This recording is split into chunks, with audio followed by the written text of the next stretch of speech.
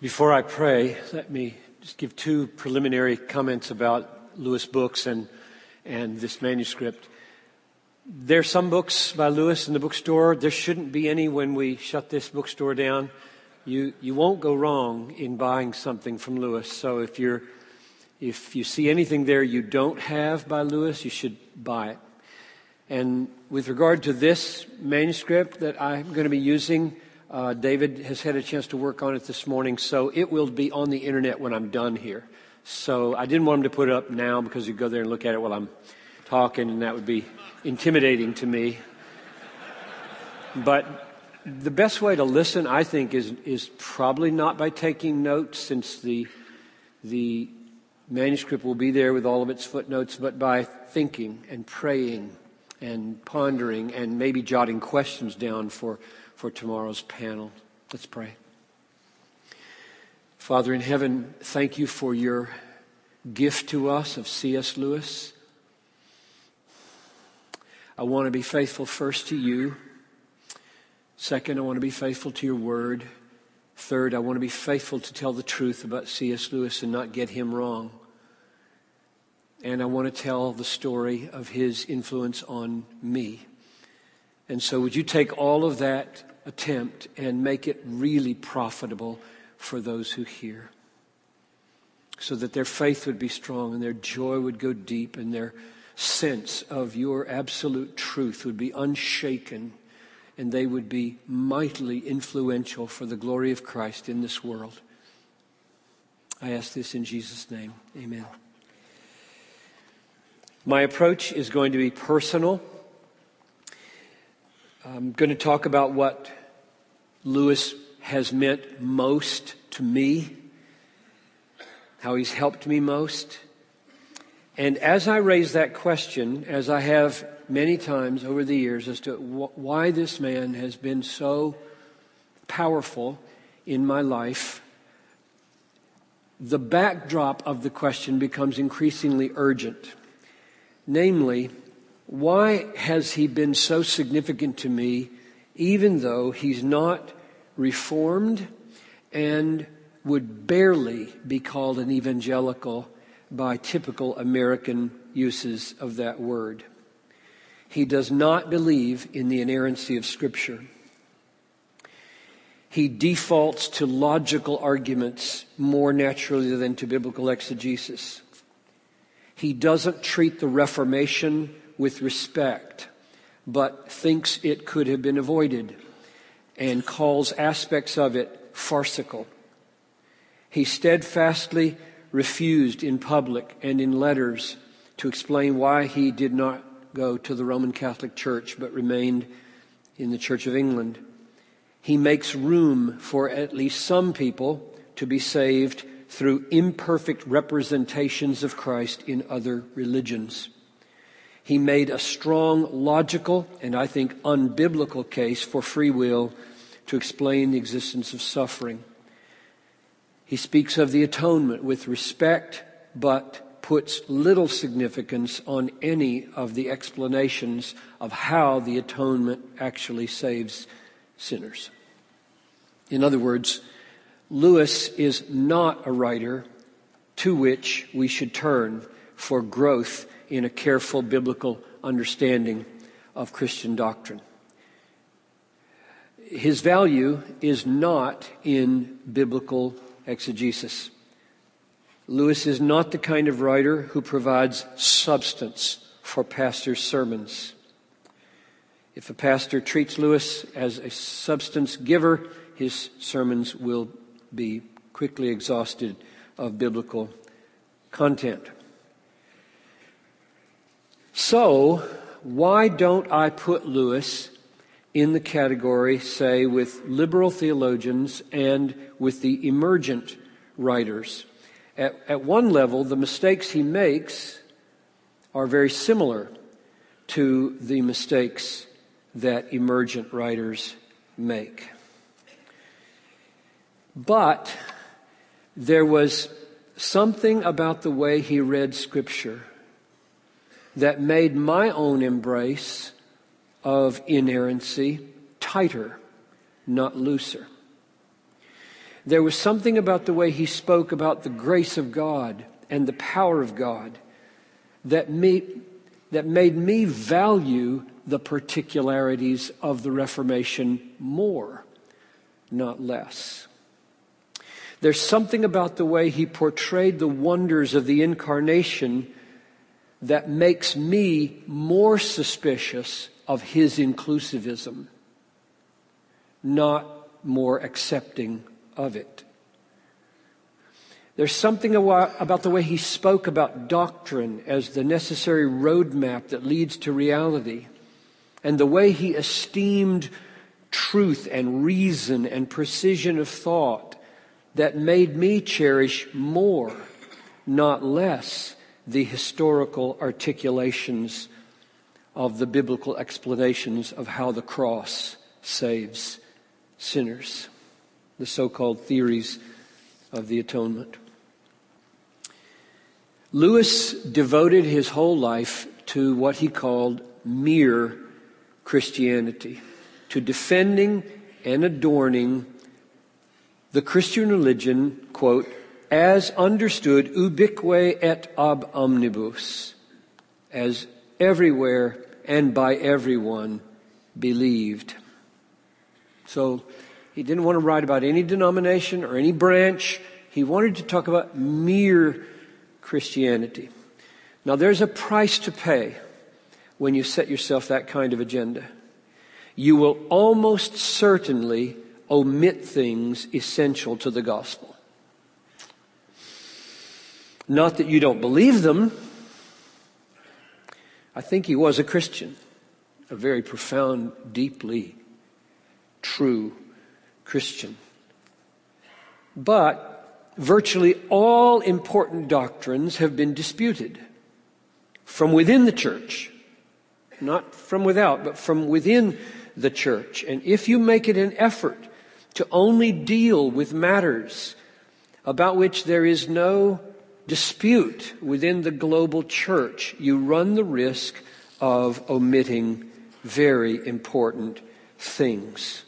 And we should have been warned about this, because in the New Testament letters, the way Paul in particular articulates the truth and defends the truth of the gospel is not by arguing with people outside the church, but by arguing with people inside the church. All of the New Testament letters come clear to us through intra-church disputation. And therefore, if you try to set your agenda as a pastor to omit things that are not controverted, you will not preach at all. And so it was a highly dangerous agenda that he set himself. No pastor should follow him in this, namely to ordain, adorn, and defend the truths that all Christians everywhere have believed. He was a professor of English literature from 1924 to 1963 at first Oxford, then Cambridge. He was not a pastor. He didn't have to open the scriptures week in and week out and feed the same flock for 30 or 40 years and explain to them the meaning of the Bible and give them the riches of the whole counsel of God. He had the luxury, so to speak, of picking and choosing the things about which he would talk in public about the Christian faith. And he wrote books on science fiction, children's books, poetry, essays, apologetics, and in them all he chose to focus on mere Christianity. And within that focus, that limited focus, which he would say is infinitely large, he fell short of saying many important things regarding the gospel of Christ. However, if I focus on what he said instead of what he didn't say, even for me, who consider some of the doctrines absolutely crucial that he passed over, I find that the blessings of C.S. Lewis in my life are incalculable. And so you can see the problem that I'm facing as I take this up. Having said all of those misgivings about the way he approached doctrine and the Bible, I find myself in massive debt to him. And so I speak out of that struggle to make plain to you how those two things can be. How can it be that one whose errors seem so blatant to me be so significant in my life? That's the question I'm posing myself. What was it that helped me so much? And I'll tell you in a sentence what it was, and then we'll spend an hour unpacking it.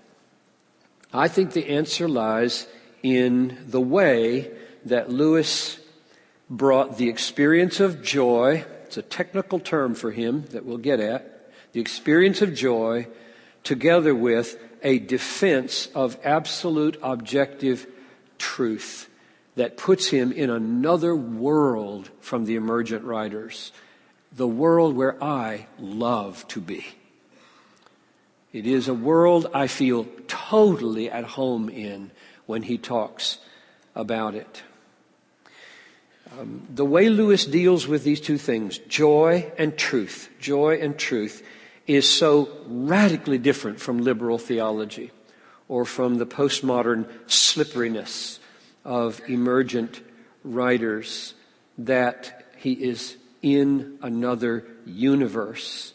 And I have found myself in that universe with him for 30 years or so, 40 years or so, awakened over and over again, made more alive, more perceptive, more responsive, more earnest, more hopeful, more amazed, more passionate for the glory of God every time I turn to see S. Lewis. It's this combination of experiencing the stab of God-shaped joy and defending objective, absolute truth because of the absolute reality of God that sets Lewis apart as unparalleled in the modern world as far as I can see. To my knowledge, there is no one else who puts these two things together the way Lewis does. So, let me unpack for you then what I mean by his experience of joy and his defense of absolute, objective, ultimate truth, and how these two relate to each other in the way that is so explosive for me. First, Lewis's experience of joy. Lewis wrote an autobiography that covers the first 30 years of his life called Surprised by Joy. He wrote it 20 years after that, and so it bears the marks of his ripe assessment of what God was doing in his first 30 years. He tells of 3 instances as a child when there was awakened in him something that he has now chosen at a distance of about 50 years to call joy with a capital J. This term in Lewis is not synonymous with pleasure or happiness, according to him. The experience of this joy is the most important theme of his life. So, in other words, in my telling you about what has been personally most powerful for me, I'm not picking something marginal. By Lewis's own testimony, by Clyde Kilby's testimony, by Alan Jacobs' testimony, what I'm talking to you about right now was the central issue for his life and heart. He said this of the experience of joy, quote, "In a sense, the central story of my life is about nothing else," close quote. Here's the closest thing he gives to a definition of joy. It is the experience, quote, of an unsatisfied desire, which is itself more desirable than any other satisfaction. Close quote.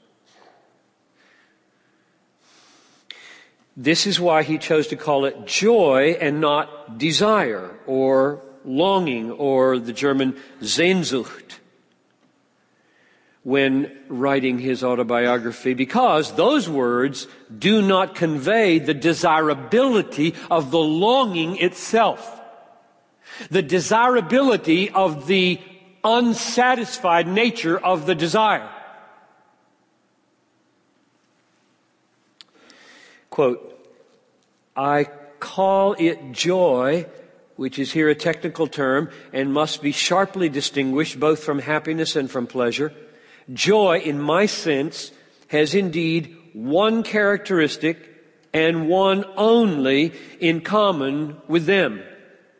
The fact that anyone who has experienced it will want it again.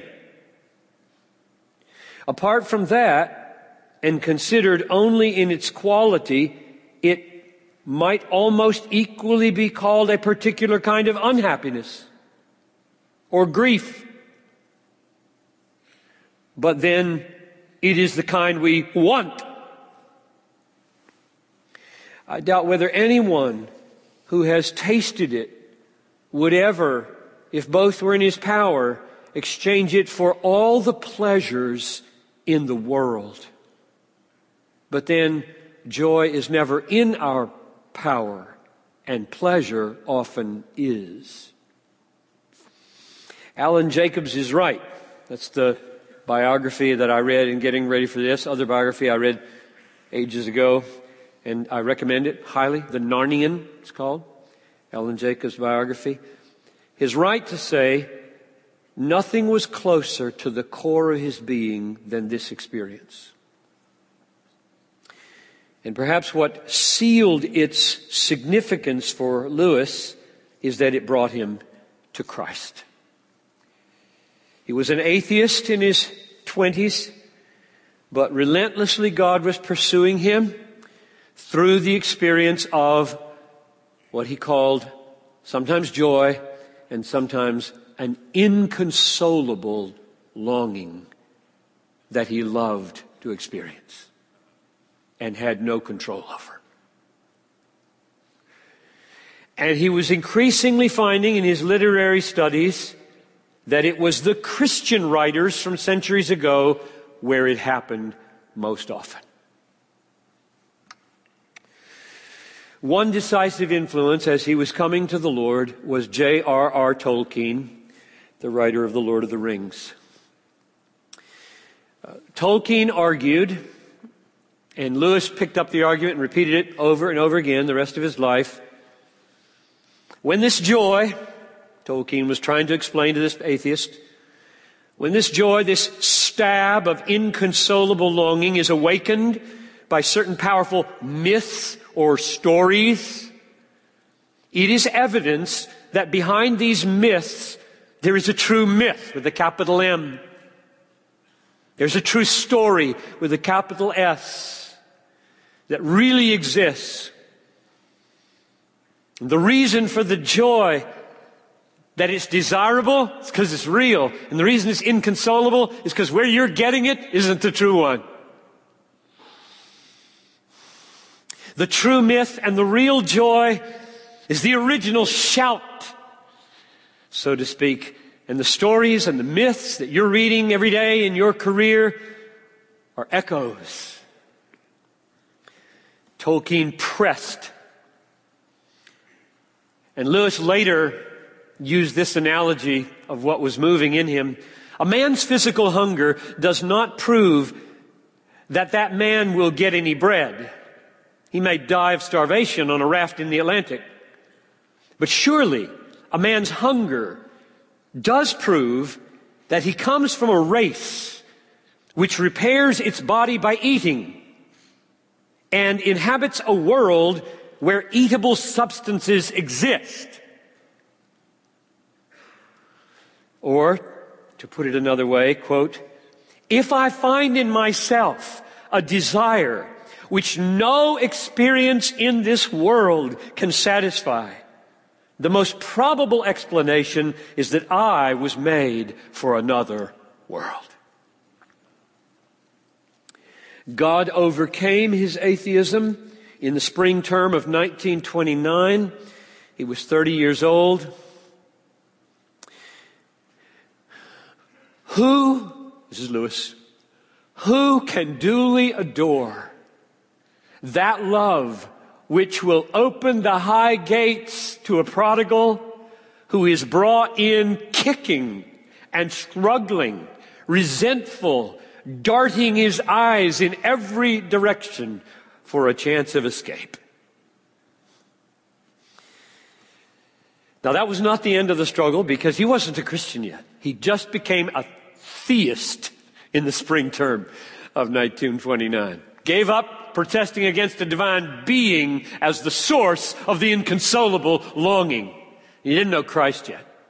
He wasn't submitted to Jesus. October 1st, 1931, 2 years later, he wrote a letter to Arthur Greaves, his friend. I have just passed on from believing in God to definitely believing in Christ, in Christianity. Lewis now began to look back on these 30 plus years and all of his experiences of joy in his reading and in the stories and in the myths and in the attic of his old childhood home and in the walks in the woods, wherever it would be stabbing him. He began to look back, and now things began to look different. It was still inconsolable. It was still pleasant. But now it was a desire for God. And it was evidence that he was made for God. Quote, the books or the music in which we thought the beauty was located will betray us if we trust to them. It was not in them. It only came through them. For they are not the thing itself. They are only the scent of a flower we have not found, the echo of the tune we have not heard, the news from a country we have never yet visited. All Lewis' life, he said, quote, an unattainable ecstasy has hovered just above the grasp of my consciousness. The sweetest thing in all my life has been the longing to find the place where all the beauty comes from. But when he was born again, to see the glory of God in Christ, he never said that again, ever. Now he knew where it all came from. He knew where the joy was pointing. On the last page of his autobiography, Surprised by Joy, I recommend it, at least if you're a literary type. On the last page of his autobiography, he explained the difference between the joy now and the joy then. While that other was in doubt, when he didn't know what it was all pointing to, while it was in doubt, the pointer naturally loomed large in my thoughts. When we are lost in the woods, the sight of a signpost is a great matter. He who first sees it cries, "Look!" The whole party gathers around and stares at the sign. But when we have found the road and are passing signposts every few miles, we shall not stop and stare. They will encourage us, and we shall be grateful to the authority that set them up, but we shall not stop and stare, or not much. I love it. Not on this road, though their pillars are of silver and their lettering of gold, we would be at Jerusalem. So Lewis stopped turning joy into an idol when he found by grace that it was a pointer to something other, namely to God. Now, we make a turn. How did this experience of joy relate to Lewis's defense of objective, absolute truth? How did the two come together? The first thing he taught, by the way, at Oxford was philosophy. He did his first BA in philosophy. Then he did a second BA in literature. Just taught philosophy for a year, shifted over, and his imagination awoke. He almost died as a philosopher. Intellectually, mentally, imagination. But he never lost the tools of philosophy, the tools of God. What we see is that when Lewis saw the historical Christ and the eternal, objective, absolute, real God as the object of his consolable longing, he knew, intuitively, and then with reason, he knew if truth goes, if objective reality goes, if the possibility of knowing goes, joy goes. Because joy had taken him to the real.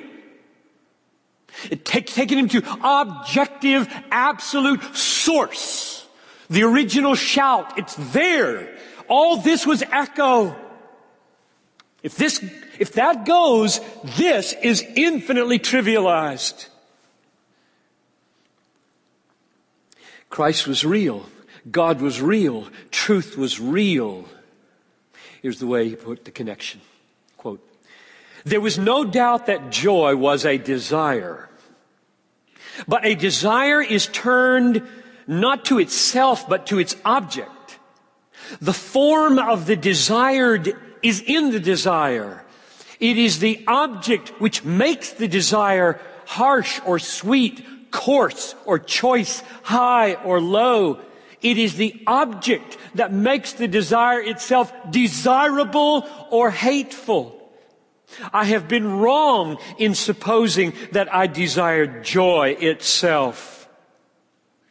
Joy itself, considered simply as an event in my own mind, turned out to be of no value at all. All the value lay in that of which joy was the desiring.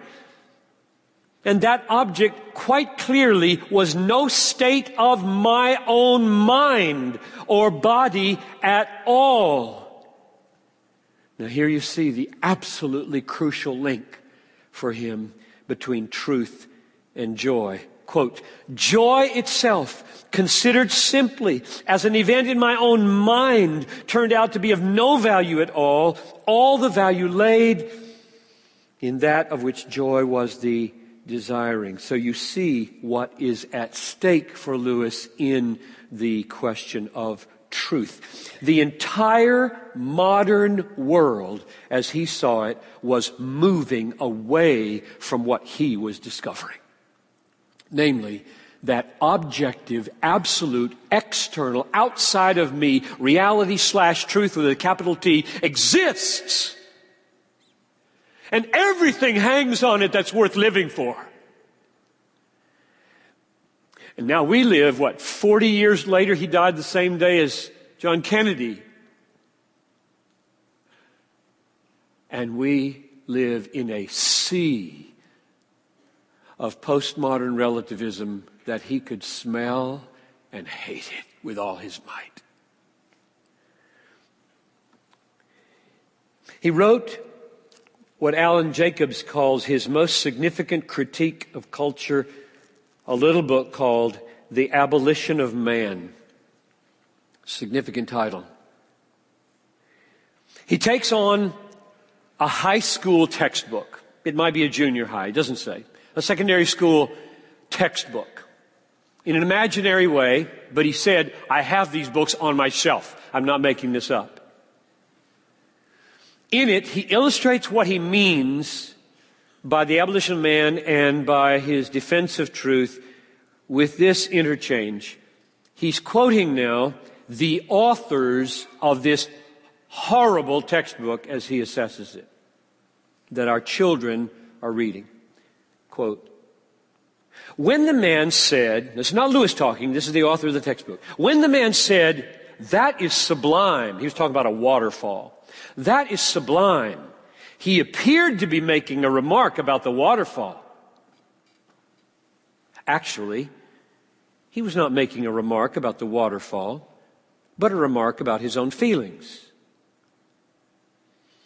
What he was saying was really, I have feelings that I associate in my mind with the word sublime.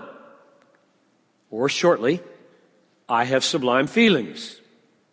This confusion is continually present in language as we use it. We appear to be saying something very important about something real. And actually, we are only saying something about our own feelings. End quote from The Abolition of Man. Lewis says, the schoolboy who reads this text will believe two propositions. Firstly, that all sentences containing a predicate of value are statements about the emotional state of the speaker. And two, all such statements are unimportant. That, Lewis says, is the abolition of man. And it's the abolition of man, and it is. He's right. It's the abolition of man in more senses than one. Not only will everything true and beautiful and great be trivialized, just a snip, synapses going off in your brain, that's all it is. When you say, you're a beautiful wife, or you're a faithful son, or this is a magnificent day, or God is faithful, or God is holy. They're just comments about what's going on in here. And everything is absolutely trivialized, and man, for all that man is worth, is destroyed by this epistemology.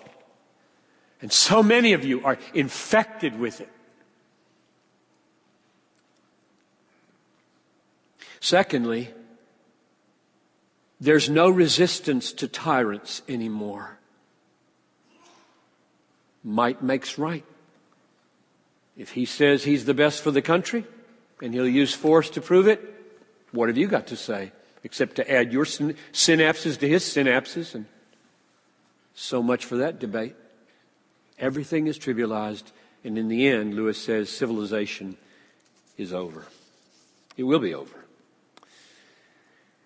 So the abolition of man was his powerful defense of absolute truth. In the end, it wasn't so much for Lewis, I think, emotionally and immediately that civilization is being undone and that all is being trivialized, but that my discovery of joy is over.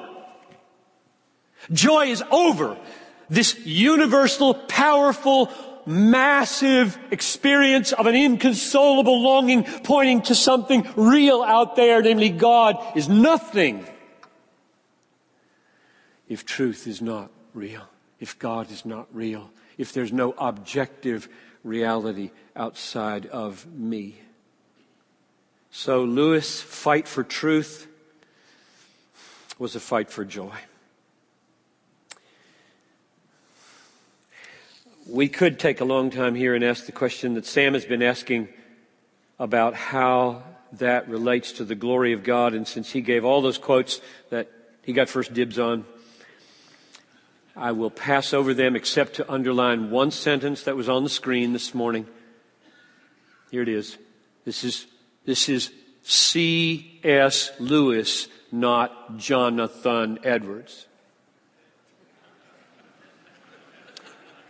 The Scotch Catechism says that man's chief end is to glorify God and enjoy Him forever. But we shall then know that these are the same thing. Quote, fully to enjoy is to glorify. In commanding us to glorify, God is inviting us to enjoy Him, close quote. I don't think Lewis ever read Jonathan Edwards. If he had, he would not have liked him. And the reason I say that is because he said that George MacDonald was the teacher he considered most close to the Spirit of Jesus, and had not written a page where he fancied MacDonald had not influenced him. And I know that MacDonald abominates Jonathan Edwards. This is not easy for me.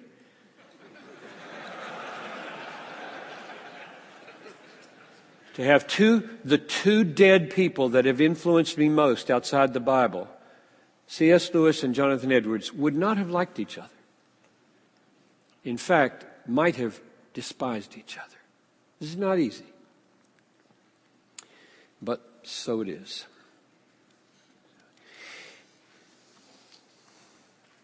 The means by which God brought Lewis to himself, namely the inconsolable longing that was delightful to have, called joy, turns out, in view of that quote Sam had on the screen, turns out to be the goal of his Christian life, namely the glory of God.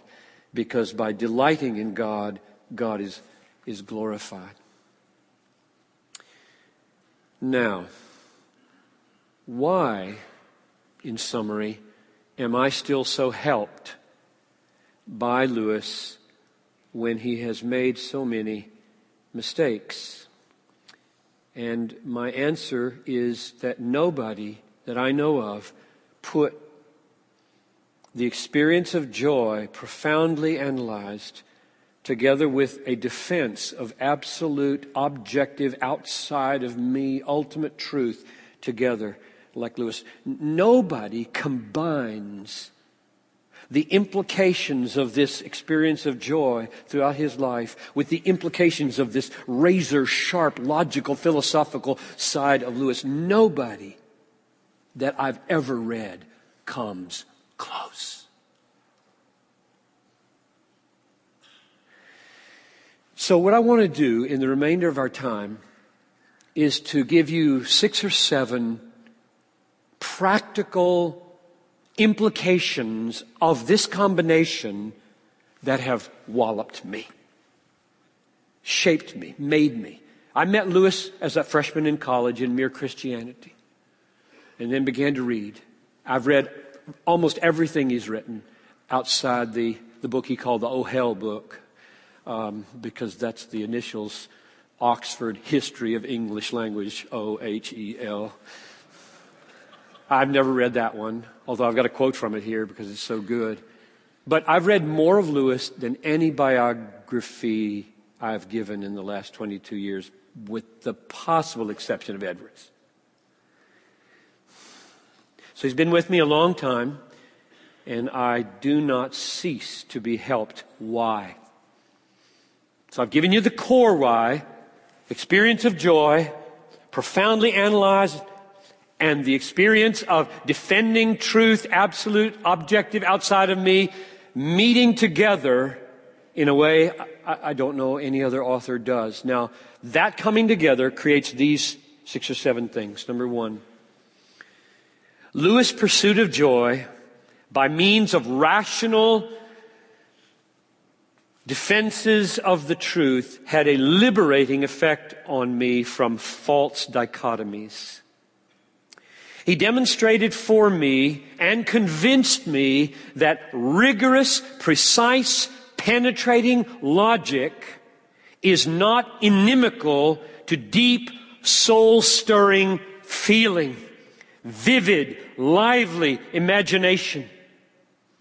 He was a romantic rationalist. That's one of the little books I read 40 years ago.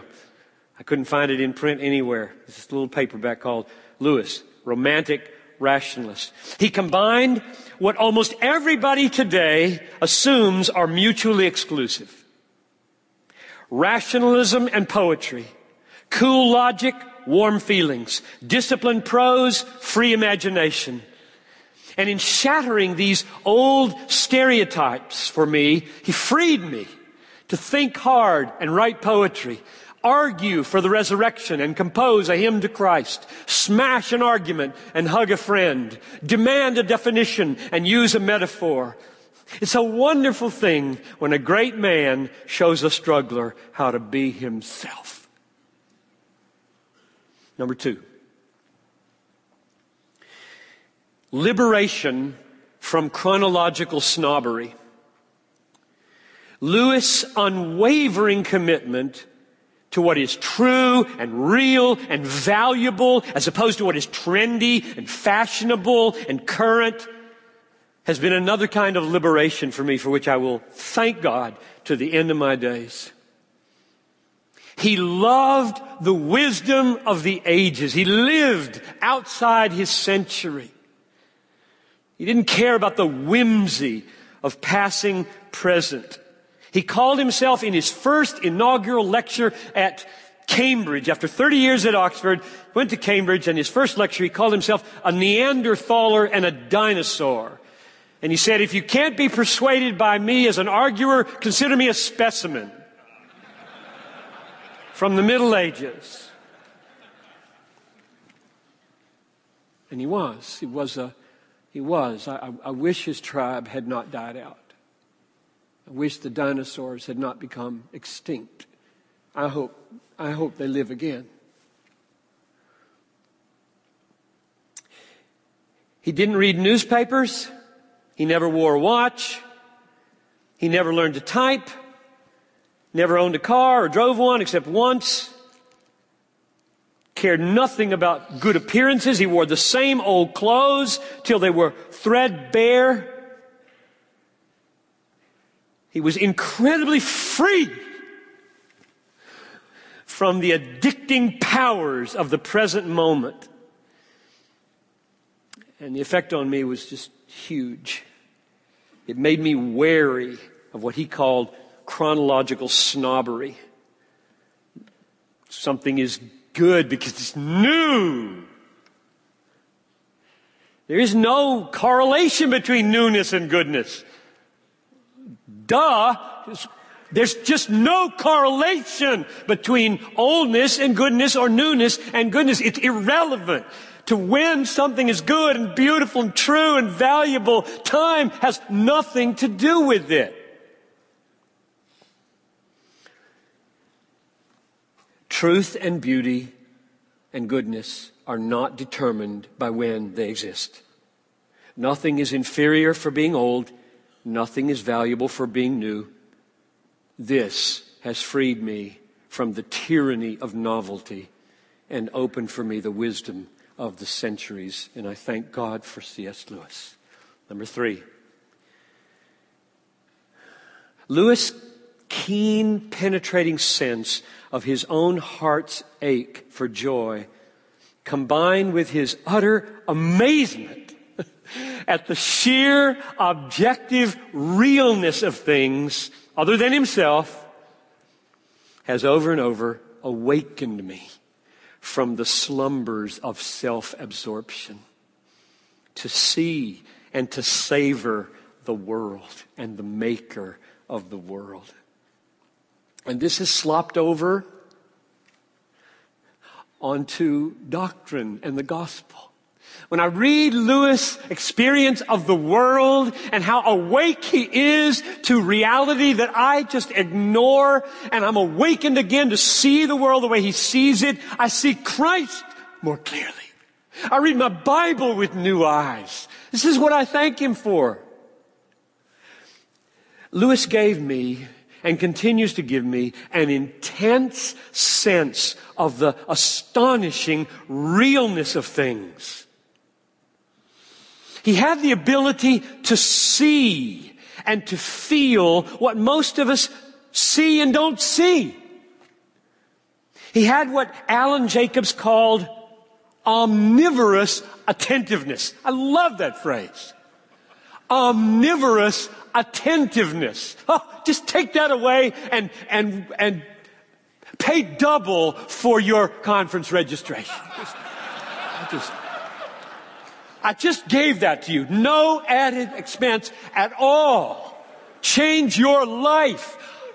Omnivorous attentiveness. Now, I hope you feel what I'm talking about.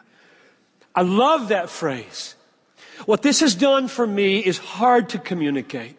To wake up in the morning and be aware of the firmness of the mattress, the warmth of the sun's rays, the sound of the clock ticking or my wife's breathing machine, the coldness of the wooden floor, the wetness of the water in the sink, the sheer being of things. What Lewis called quiddity, Latin for whatness, W-H-A-T-N-E-S-S, the whatness of reality. It's just there. I mean, there didn't have to be water. Imagine a world in which there's no water, and one day somebody says, I guess I want to show you. Look. You would fall down. That's amazing. But you never say that. Lewis does. He gets me going in such a way that when I walk to the 6:30 prayer meeting, across the bridge, I have the little child feeling as the sun's coming up, he did it again. They got that from Chesterton. You should say that every morning. He did it again. The sun came up. Look at that. That's 93 million miles away. Holding us in place. Making us perfectly warm. Even here, this is okay. We're not dead.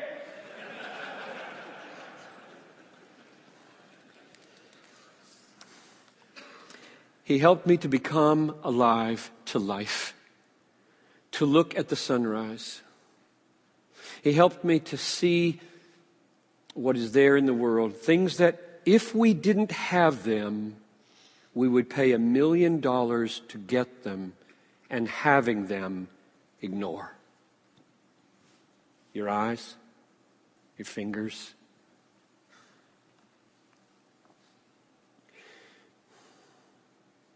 He convicts me of my callous inability to enjoy God's daily gifts.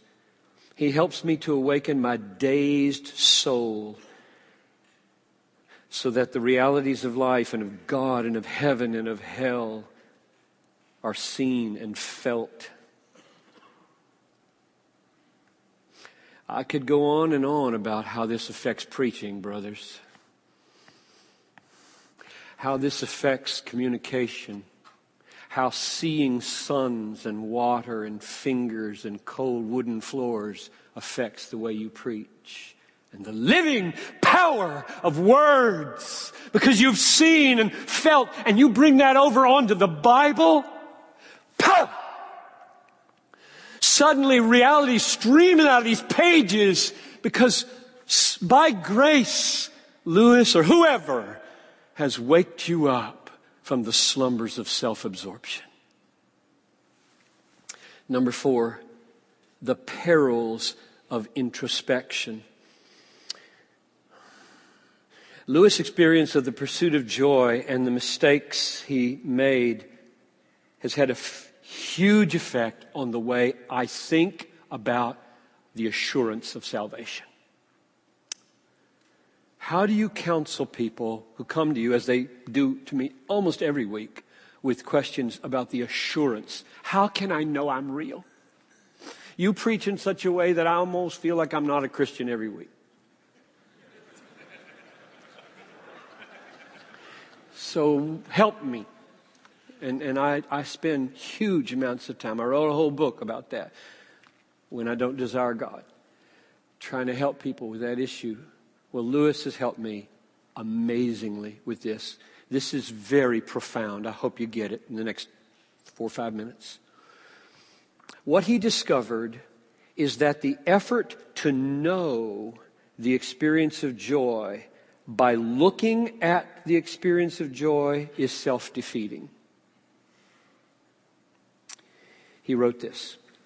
I saw that all my waitings and watchings for joy, all my vain hopes to find some mental content on which I could, so to speak, hang my finger and lay my finger and say, this is it, had been futile attempt to contemplate the enjoyed. It can't be done. For the moment we step outside ourselves to contemplate our enjoying, we are no longer enjoying. And there's nothing to see. Not quite nothing, he says. A sediment, it remains. And the sediment is a physical sensation. You see it and then doubt the reality of your joy. And the assurance of salvation fails. As you try to get outside yourself, look inside to see if the thing you were doing before you stepped outside is real, it's not there anymore. It will never work. People are doing this all the time and feeling horribly discouraged. Wondering, I can never find anything real inside of me. You've been there. I've been there. Let me read it again. This is Lewis. This is our dilemma. As thinkers, we are cut off from what we think about. As tasting and touching and willing and loving and hating, we do not clearly understand. The more lucidly we think, the more we are cut off. The more deeply we enter into the reality, the less we can think. You cannot study pleasure in the moment of nuptial embrace, nor repentance while repenting, nor analyze the nature of humor while roaring with laughter. But when else can we know these things? You cannot hope and also think about hoping at the same time. For in hope, we look to hope's object. And we interrupt this by, so to speak, turning around and looking in hope. That is huge.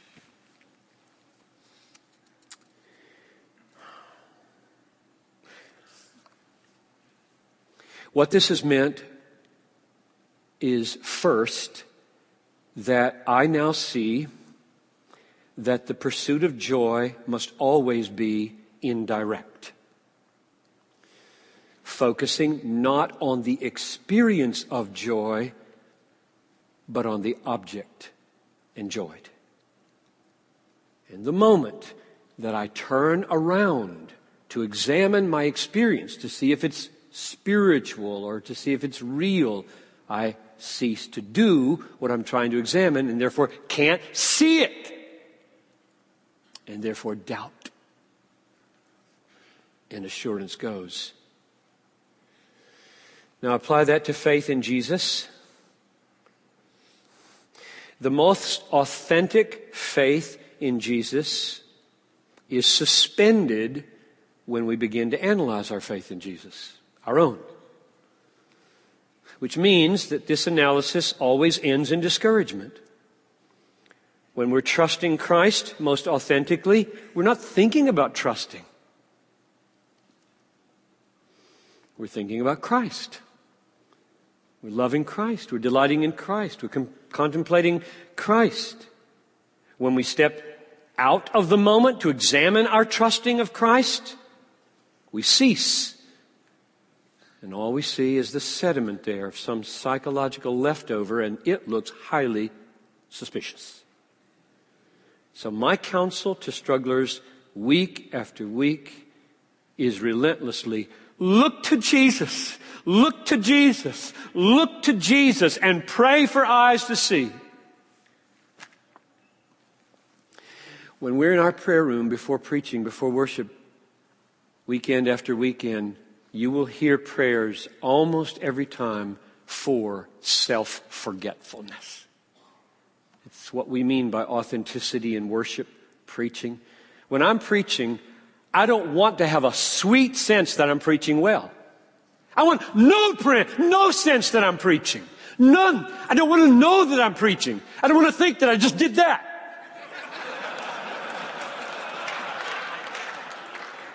It's no good now. I'm all into myself. Right now. This very moment. I've just goofed it up with an illustration. You see what I'm saying? You just don't want any of that nice approval stuff. I don't want anything about Piper. I want totally there, in the text, in the reality, there. That's a gift. It rarely comes in a sustained way, but when it comes later, you say, yes, it happened. It happened for a few minutes. And that's what heaven will be. Number 5. The incompleteness of duty without delight. I don't know if you're going to go here tonight, Sam, but I get to jump on you this time if you do. You got to understand how good it is for me to sit here and listen to Sam talk. Because you obviously know we're saying the same thing, right? Because we both drunk at the same well, right? He drunk at Edwards, I drunk at Edwards. He drunk at Lewis, I drunk at Lewis. We've drunk from each other's books. This is just sweet. I've never been in anything like this before, to have myself come back at me so beautiful.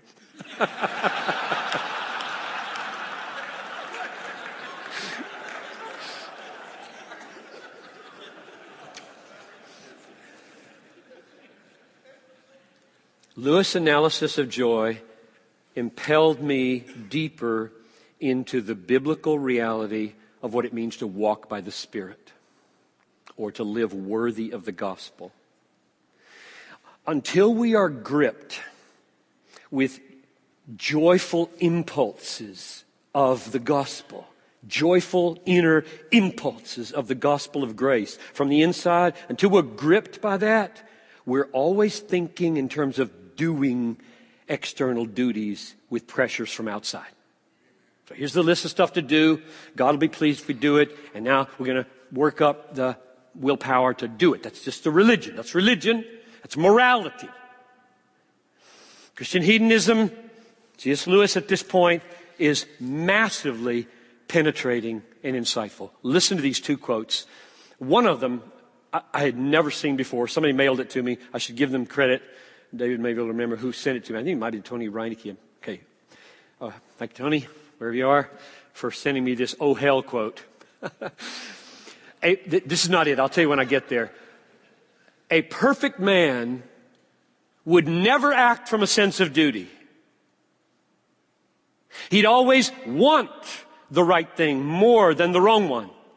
Duty is only a substitute for love of God or of other people, like a crutch, which is a substitute for a leg.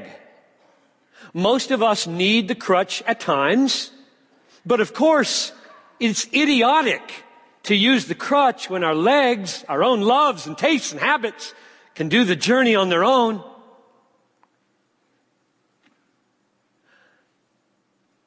A perfect man would never act from duty.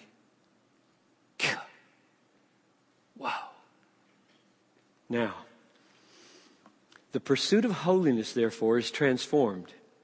My teaching on sanctification. Some of you brothers, I was talking with one of you about this, come from traditions in which this, what I'm saying right now, is just totally, utterly unknown. Everything is lists. Conformity to external pressures in the church. Dress a certain way, talk a certain way, do stuff. And he's saying, no good man acts that way. You say, well, wait a minute, we built a whole church around that. Now, here's the really profound thing. This next quote, this is the one from the Oxford History of English Literature. And it's about the Reformation, it's about Puritans, and it's about William Tyndale in particular. What was William Tyndale about? What were the Protestant reformers about? Listen to this. This is good. In reality, Tyndale is trying to express an obstinate fact which meets us long before we venture into the realm of theology. The fact that morality or duty, what he calls the law, never yet made a man happy in himself or dear to others. It is shocking, but it is undeniable. We do not wish either to be or to live among people who are clean or honest or kind as a matter of duty. We want to be and associate with people who like being clean and honest and kind. The mere suspicion that what seemed an act of spontaneous friendliness or generosity was really done as a duty subtly poisons it. In philosophical language, the ethical category is self-destructive. Morality is healthy only when it is trying to abolish itself. Christ is the end of the law. I added that. Back to Lewis. In theological language, no man can be saved by works. The whole purpose of the gospel for Tyndale is to deliver us from morality. Thus, paradoxically, the Puritan of modern imagination, the cold, gloomy heart, doing as duty what happier and richer souls do without thinking of it, is precisely the enemy which historical Protestantism arose and smote. That's powerful. That's powerful. And I just want to keep smiting.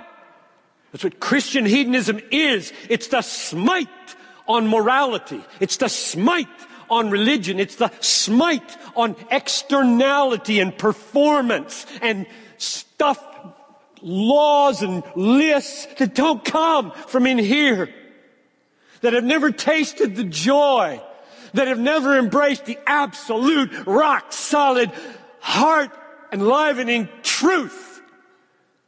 We're at war. That's what Christianity is, in my judgment. Number 6. I'm skipping number 6. You can read it. 2 pages worth. Story. We'll like 2 more, then we'll be done. Story is great, but not everything. Lewis has been helpful in celebrating the power of story, which is very fashionable today. And yet, Lewis did not overstate the value of story or its exclusive claims upon us to the exclusion of exposition and argument and doctrine. Alan Jacobs wrote, "Philosophy had gotten Lewis to Mount Pisgah, from which, like Moses, he could look out across the promised land, but it would be literature, it would be story that would take him into the land so that he could taste the milk and honey." That's true. And Lewis never drew the implication from that the tools of philosophy, of thought, of reason, of exposition, of excursus thinking, of doctrine should be neglected. He wrote 3 science fiction novels. He published many poems. He wrote 7 world-class imaginary tales for children.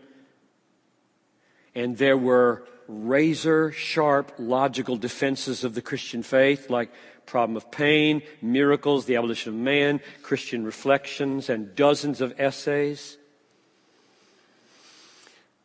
I love this. Owen Barfield. You know, he was surrounded by this group called the Inklings. Most of them thought he was crazy in doing what he did.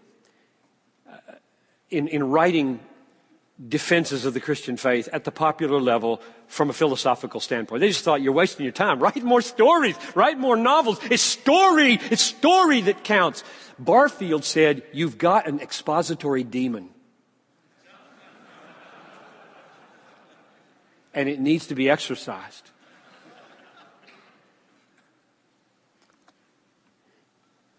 I thank God that Lewis never permitted his expository demon to be exorcised. I think he got it just about right. Handful of children's books, handful of science fiction novels, handful of poems, handful of razor-sharp logical defenses of Jesus. That's pretty good.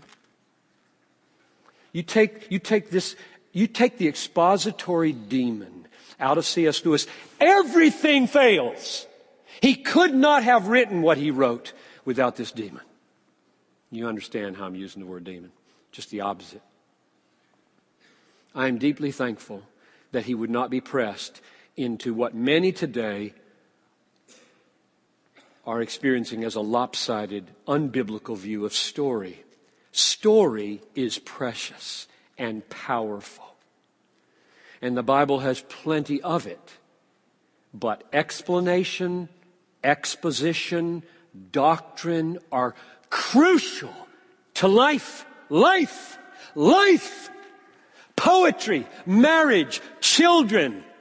You try to strip away logic, reason, thinking, exposition, linear argument from your life and replace it only with story, this will be one great cloud of unknowing. Both of them in Lewis are deepened and enriched by the other, and I thank God for it. Finally, number 7, Lewis' conception of our final eternal joy in the presence of God and what an unspeakable wonder that will be, final joy, and what a wonder that will be, enables him to stand in God-exalting awe of what it means to be human.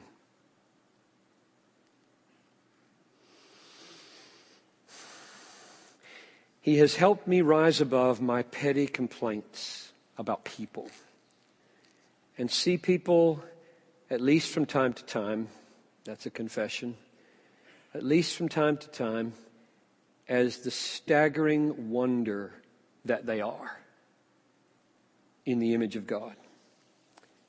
I love this quote. This is way up near the top of my favorites. It is a serious thing to live in a society of possible gods and goddesses.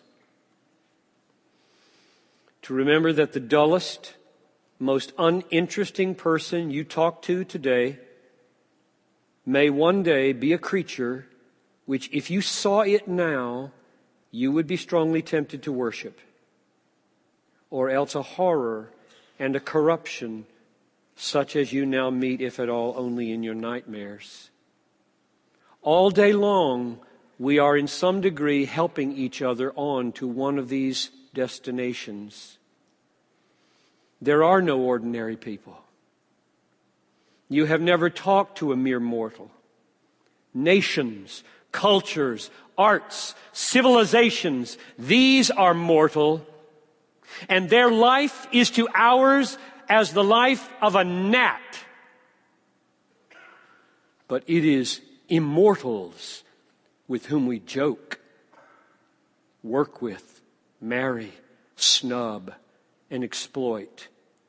Immortal horrors or everlasting splendors. The effect that sort of seeing and thinking and speaking has had on me is to make me take life really seriously.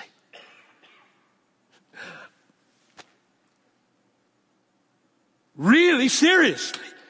Every human being, really, really, really seriously. Immortal horrors or everlasting wonders standing in front of me. In the city, at church, in the store. Don't get it wrong. To take life seriously doesn't mean to become morose. I hope not. Quote, we must play, but our merriment must be of that kind, and it is in fact the merriest kind, which exists between people who have, from the outset, taken each other seriously. No flippancy, no superiority, no presumption. So in conclusion, life is serious, even when we play. And the pursuit of joy is a serious matter. All of it is serious and happy because God is real. Neither He nor my experience of Him as joy is a mere event in my own mind. There is God. There is objective truth. There is the gospel. And there is joy. And that God-glorifying joy is the great end of life. In it, God's glory and human joy meet without conflict. So perhaps it won't be surprising to you when Lewis, who was awed by Christ as the incarnate God, dying for sinners and rising again, the true myth, perhaps it won't be surprising to you if I close with two quotes that go like this. The salvation of a single soul is more important than the production or preservation of all the epics and all the tragedies in the world. The glory of God, and as our only means of glorifying Him, the salvation of human souls is the real business of life.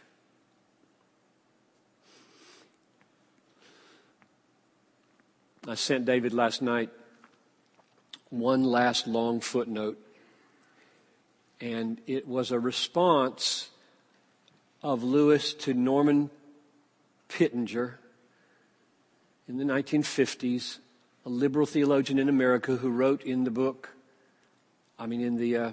magazine Christian Century, a critique of Lewis's oversimplified treatment of the Trinity in a popular work. And just to give you a flavor of this man's heart, I'm going to read you that footnote, and then I'll pray.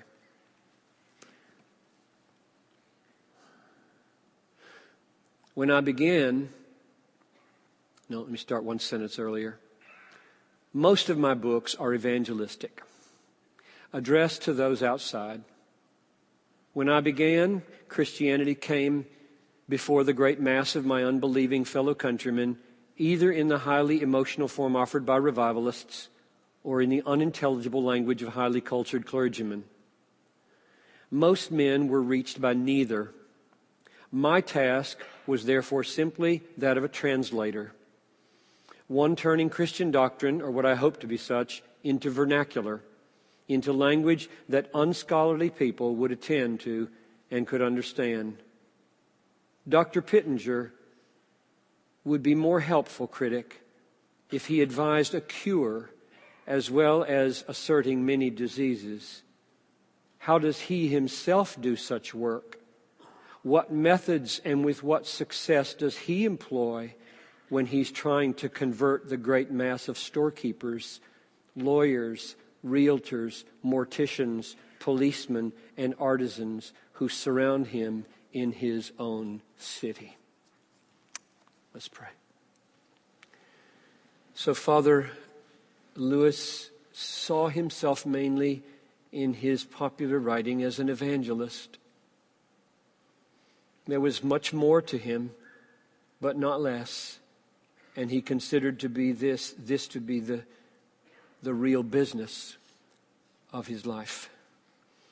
We are pastors. How much more so? We want all these good effects of Lewis. We want none of the bad effects that he could have. And so I'm asking that these brothers would have discernment. And whether it's Lewis or another writer or their wives or somebody in their church or a dad or a mom or a friend, would you bring into their lives someone who would be used by the Holy Spirit to stab them broad awake to the truth with a joy unspeakable and full of glory. In Jesus' name we pray. Amen.